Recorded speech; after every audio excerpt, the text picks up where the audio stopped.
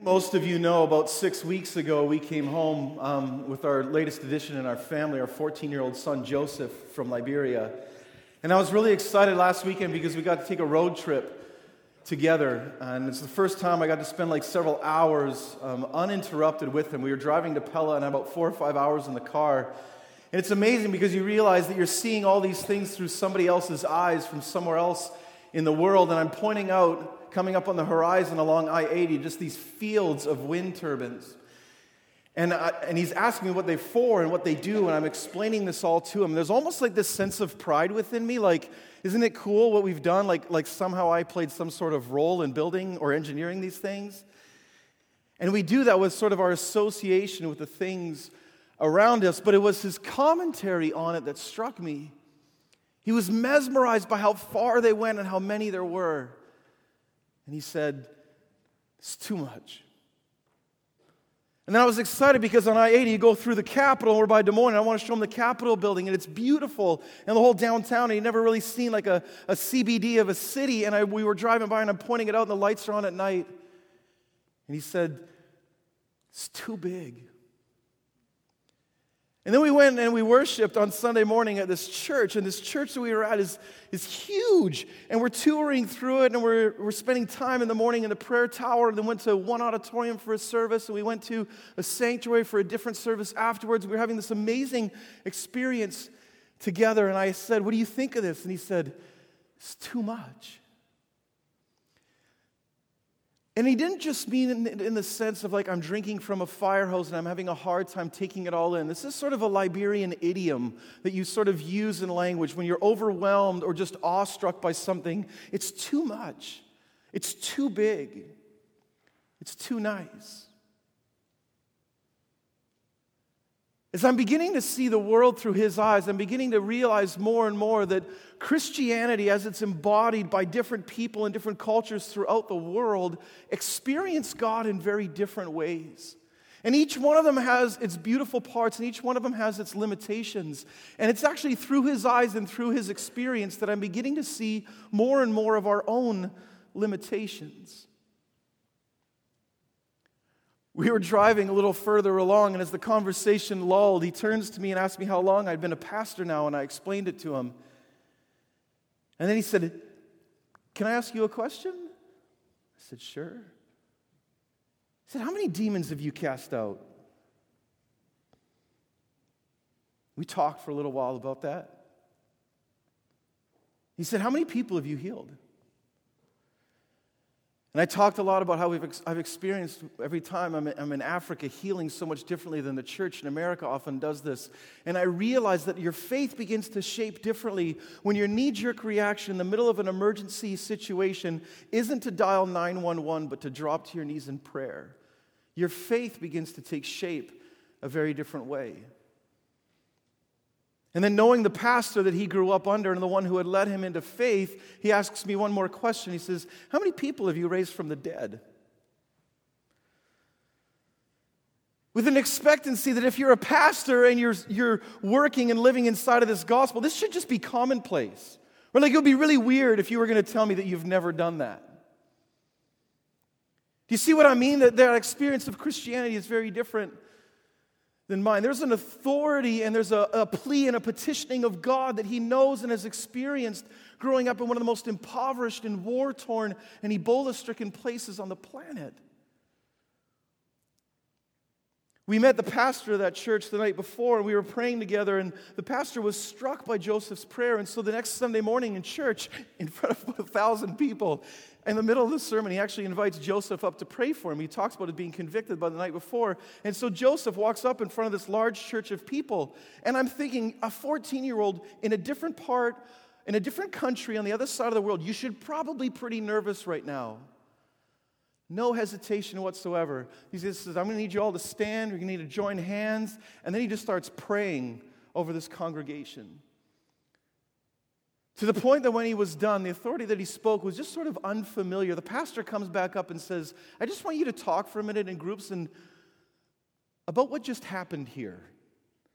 Not really knowing what else to do in the middle of that moment.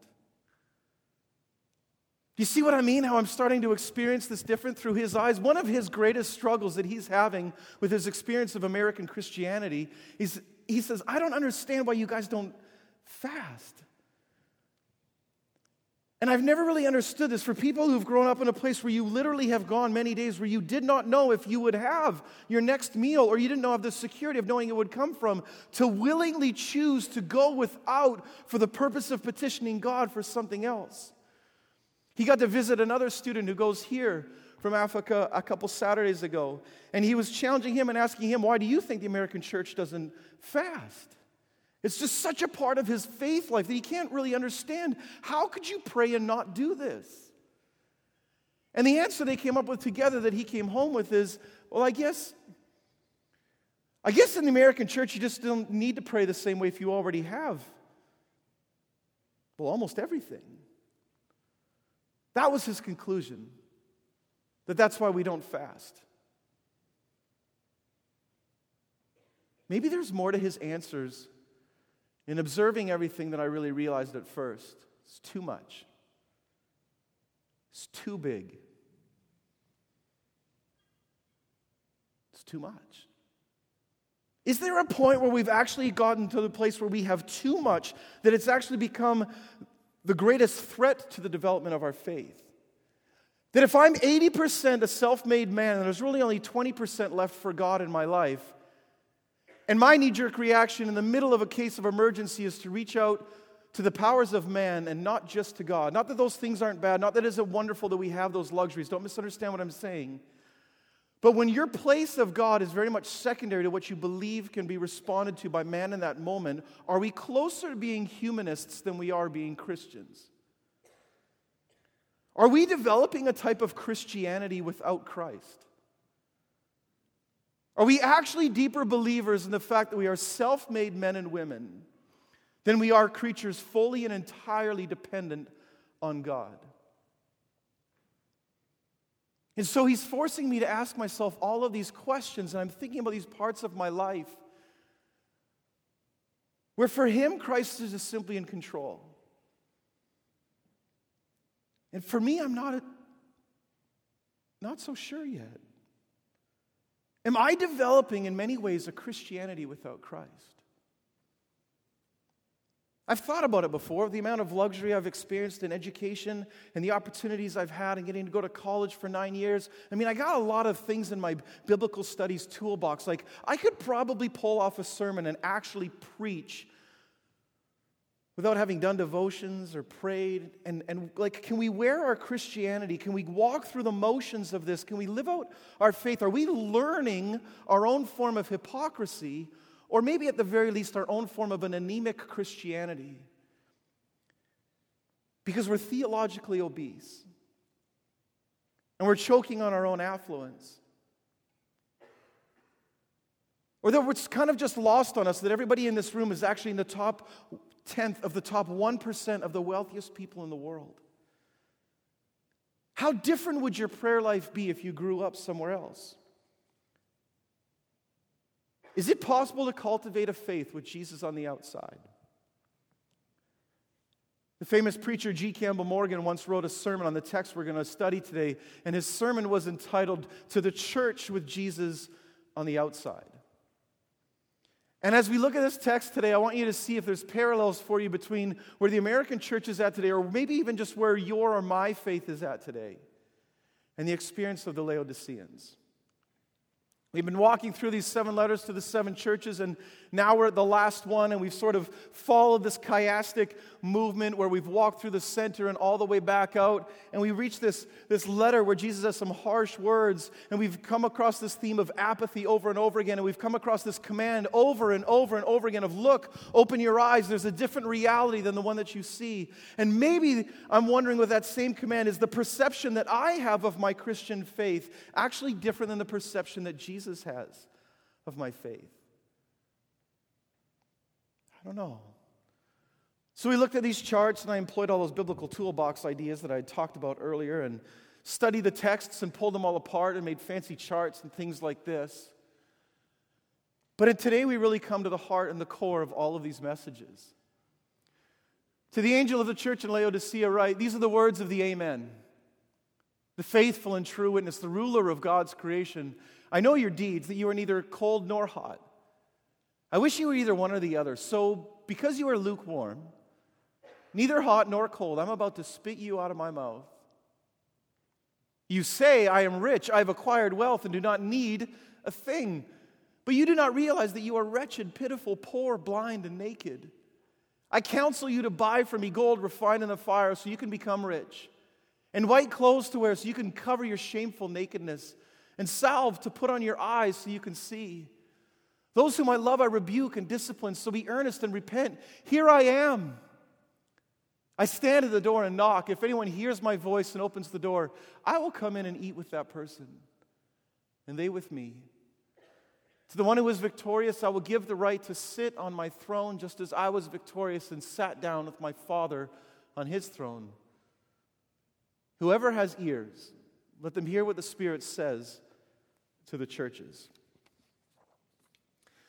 So Laodicea is situated in the Lycus River Valley. You can see on this 6 miles off is Colossae one way, and 10 miles up the road the other way across the river valley is Hierapolis. These are often regarded in their days as the sister cities. In fact, they even received letters written to each other, and they were supposed to pass on from Paul. In Colossians 4:16, he says in the letter to Colossae that they are actually to read the letter that was also written to Laodicea, and they were supposed to trade these around. And there was this close affinity between these churches. Unfortunately, we don't have the letter to Laodicea that was written, but we see this church referenced again here in the 7 letters.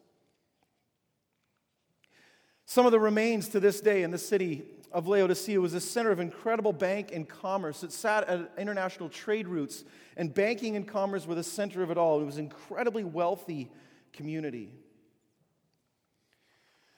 So it stood right in the middle of this, and this is what it was known for all of its wealth. What was interesting about this town, though, is the way that it received its water from Hierapolis and from Colossae. Let me explain. We've seen in each of these 7 letters that Jesus demonstrates his intimate knowledge of each of us and of each of these cities and locales and these churches, because each church is literally, in many ways, drinking the water, and also metaphorically drinking the water of the place where it exists. Its context is shaping it. The cultural context of the American church is shaping it. The cultural context of the Liberian church is shaping it. The cultural context of the Chinese church is shaping it. I know your deeds, that you're neither hot, nor cold, nor hot, and I wish you were either one or the other. So because you are lukewarm, neither hot or cold, I'm about to spit you out of my mouth. Some people have taken this text to mean, I wish you were either super on fire as a Christian or just a cold agnostic, because at least then that would be more honest and true. But I don't think that's where the text is really saying. This is a picture right outside Hierapolis, that city 6 miles away. You can actually see these cliffs from Laodicea. It's on a hillside, and there's Hierapolis is situated on the top of a hill or mountain, and these hot, natural mineral hot springs to this day bubble up in the middle of the town. And as they run out from the city down over these cliffs that are 300 feet wide and about a mile wide, so bigger than Niagara Falls, they pick up calcium carbonate as they roll over and end up eventually looking like this. Another picture of them. So these hot springs would flow down, and they'd pick up all of these minerals, and it would cool off as the water ran down the valley and would get closer and closer to Laodicea. Those hot springs are still there to this day. Now they're all channeled into hotel pools like this one in that city, and people come from all over the world. In fact, those cliffs were, in 1988, made a World Heritage Site, and people come from all over to visit it. The water was channeled through these aqueducts. These are remains to this day that ran 6 miles across to get to Laodicea through 3-foot wide pipes. It would run across the valley and it would come to them. So Hierapolis on the one side has its own natural water source, but it's hot, but by the time it would get there, it would be full of minerals and chemicals, and it was barely even drinkable at that point in time. It was awful to the taste. Now, the other city in these sister cities is Colossae. right near Mount Cadmus, which has its natural water source of almost an alpine river that flows off. This is a picture of that mountainside in modern day. The way this clean water filtered through moss and all the natural parts of geography of the mountain clean it as it falls. The alpine runoff comes in and it's cool, and Colossae has had this continual and constant clean and refreshing water source. And so you can hear in the middle of this as Jesus is saying to this city, I'm about to vomit you out of my mouth because you're neither hot nor cold. You're not like the warm and healing water of the mineral springs of Hierapolis, and you're not the cool and refreshing water like Colossae. You're just kind of lukewarm. You don't have a life source of your own. And he's talking about their historical setting in a way that would have meant so much to them. You see, the church in Laodicea has drunk deeply from the water of its community. And the church of Laodicea has become disgusting to the taste of Jesus. They're not warm or healing. They're not cool or refreshing. They're not providing for the people around them. Is this not what's wrong with the American church today? Is this part of what's wrong with our own faith? Is there a lukewarmness to us? This word, I'm about to spit you out of my mouth, is kind of a tame translation. It really should read probably like vomit. Like you induce a sense of sickness within me. Like could Jesus have said something harsher to the church than that? You make me sick. You make me want to throw up.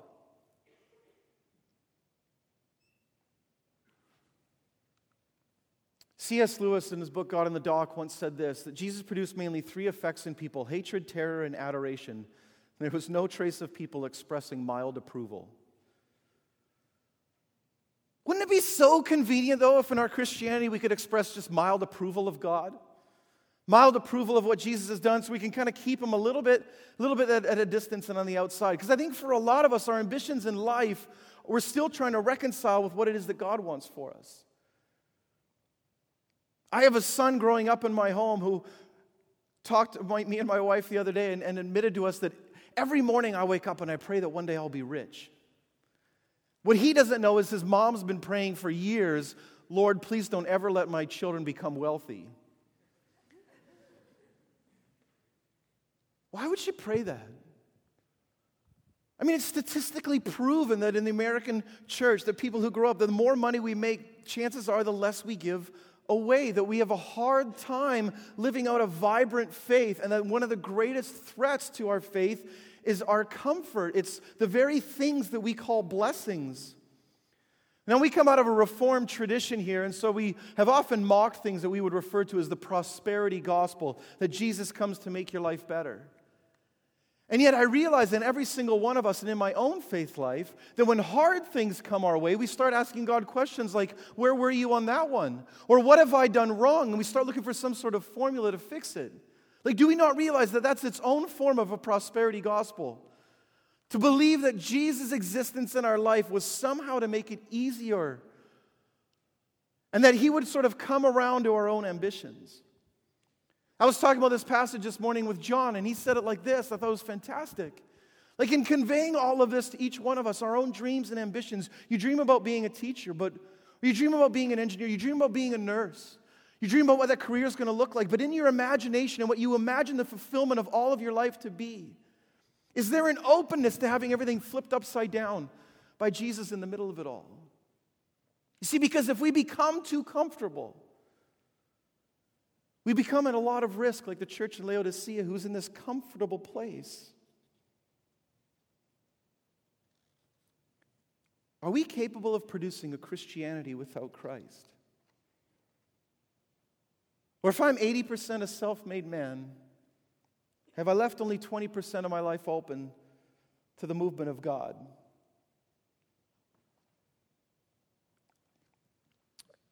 Laodicea had some other things that it was famous for. There was a medical school that was famous the world over for its ability to heal eyes. They produced a salve that was put on the eyes, and it was central globally for its study and knowledge in ophthalmology.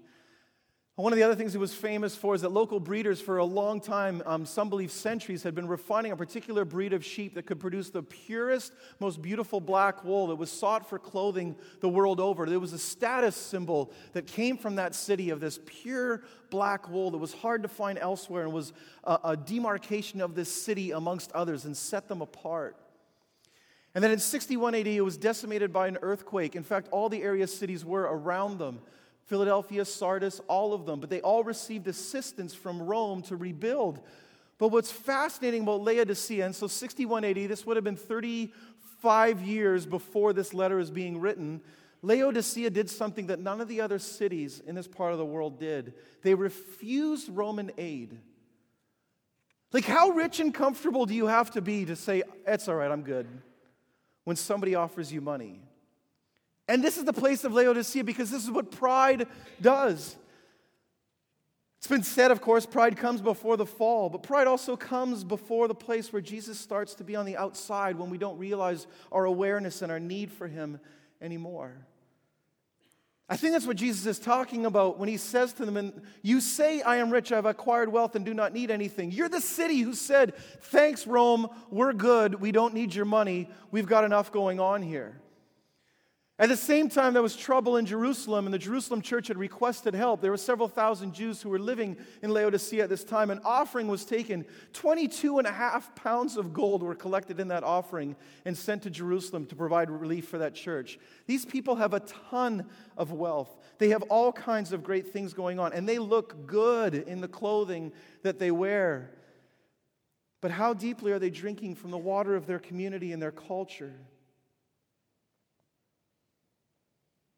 When you're so strong and so wealthy that you don't need help.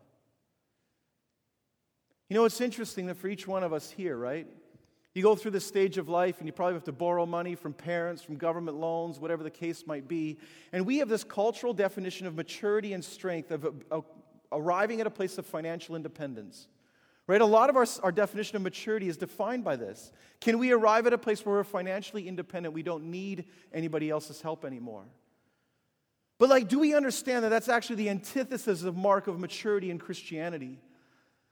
Those who are growing up strong in their faith don't ever arrive at a place where they've actually arrived. A deepening knowledge and faith in Christ only takes us to a deeper awareness of our need for Him. The richer you become in Christ, the more aware you are of your poverty. The greatest indicator of the fact that we are growing in our faith is that we're hungry and realize that we don't have everything and that we need more and that we need more Christ. That my maturity in life will not be marked by a declining need for other people or other things, but actually for more. I was confronted with this last year when we began this adoption journey, and at 40 years old, I was really hoping I was never going to have to ask anybody for money ever again. It's a pride thing. And we needed to in order to complete that process. And there were other people I noticed in it who were blessed. They were excited to participate in that story, and it blessed us immensely. And I could tell it blessed them. But man, did that take a shot at my pride. I don't want help from anybody else. Are you in the same boat? You don't want help from other people. And I think this is trickling back into our faith and our understanding of Christ. We need to be constantly aware of our incredible poverty. You say, I'm rich. You say this will be your independence, but what if it's actually your undoing in faith? What if independence actually undermines your interdependence on Christ, on the church, on the body that you need? You do not realize that you are wretched, pitiful, poor, blind, and naked. You see what he's saying in the middle of that? Poor, blind, and naked. I counsel you to buy gold from me, refined in the fire, so you can become rich. And white clothes, because those are the ones you wear after baptism, not the fancy black wool that's sold in your city that everybody's famous for that says, I've arrived. I want you to stay in white. Reminder of your baptism, of your dependence, of the dying and rising that you're participating in with Christ. That's what I can give you, Jesus is saying. You can cover your shameful nakedness. I don't care how expensive your clothes are. It demonstrates a shameful nakedness if it's not being covered in the clothing of Christ. and salve to put on your eyes so you can see. You think you've provided the best answer for the world's problems in eyesight, but I want to tell you, Jesus is saying, you can't even see. I will open up the eyes of your faith, and only I can do that. That's why Jesus' language here gets so strong. Those I love, I rebuke and discipline. In his commentary on this, in his book, The Seven Churches, William Barclay says it like this: it's a fact of life that the best athlete and the finest scholar receive the hardest and most demanding training. Those whom I love, I rebuke and discipline.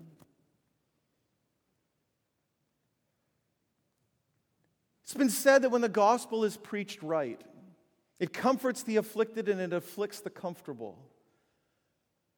Are there places in our life where we really need to be afflicted more by the gospel? We need to arrive at a greater sense of our dependence, where we've actually developed a part of our identity and a part of our strength apart from our Christianity. Is there a part of your Christianity that's growing without Christ? John reminded me again of the story this morning of Mother Teresa on her visit to America, seeing all these capital campaign projects and buildings and cathedrals and Christian colleges, and her final summation of the entire experience was simply to say, wow, it's amazing what the American church has done without God. Right? That we can do these things without. We can cover it in our Christian language at times, but is it really a total and complete dependence on Him? I guess I realized through reading this passage and seeing my faith through my son's eyes that there is part of my Christianity that's probably disgusting to the taste of Jesus. Is it my affluence? My theological obesity?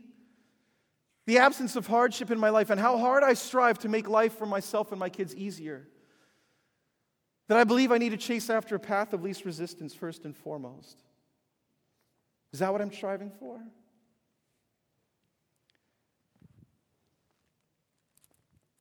See, but Jesus isn't looking for discipleship that's just masochism. He's not looking for a bunch of spiritual adrenaline junkies who give everything away so they can become dependent on anybody else. That's not where He's going. Those I love and rebuke and discipline. So be earnest and repent. Here I am. I stand at the door and knock. If anyone hears my voice and opens the door, I will come in and eat with them and they with me. I will develop close intimacy with them. If you are in a part of your life as Jesus on the outside, if we're a church with Jesus on the outside, He's knocking at the door saying, I want to come in. I want to do for you what you can't do for yourself. And here's the thing about what Jesus does. If we give ourselves 100% in full and complete surrender, and that's the pursuit of our life to Christ, we often think at the onset of that we're going to have to give something up about ourselves, but He gives us back more of ourselves. And He makes us become more alive. And He takes all those dreams and ambitions that you have for your career, and then He runs them through the refinement of His own words and His own truth. And then He changes us and sanctifies us, and He makes them beautiful. He's not challenging us because He just simply wants you to struggle. God is challenging us because He wants to give us life the only way we can come alive. To those who are victorious, I will give the right to sit with me on my throne. Like, I want to share everything with you, even the highest honor that God has given me. I will share even that with you. Just don't try to do this on your own. What part of your life are you living on your own right now? I'm getting convicted of several of these right now. What is the Spirit saying to you? Those who have ears, let them hear what the Spirit is saying to the churches. Will you please rise and receive a parting blessing the rest of your day?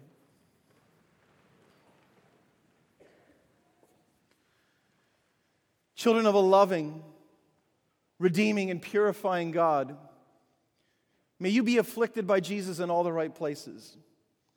May you be challenged and confronted in the places where He wants to redeem even more.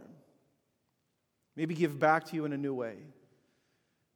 May your discipleship be a constant and continual pursuit of surrender so that you can come alive like never before.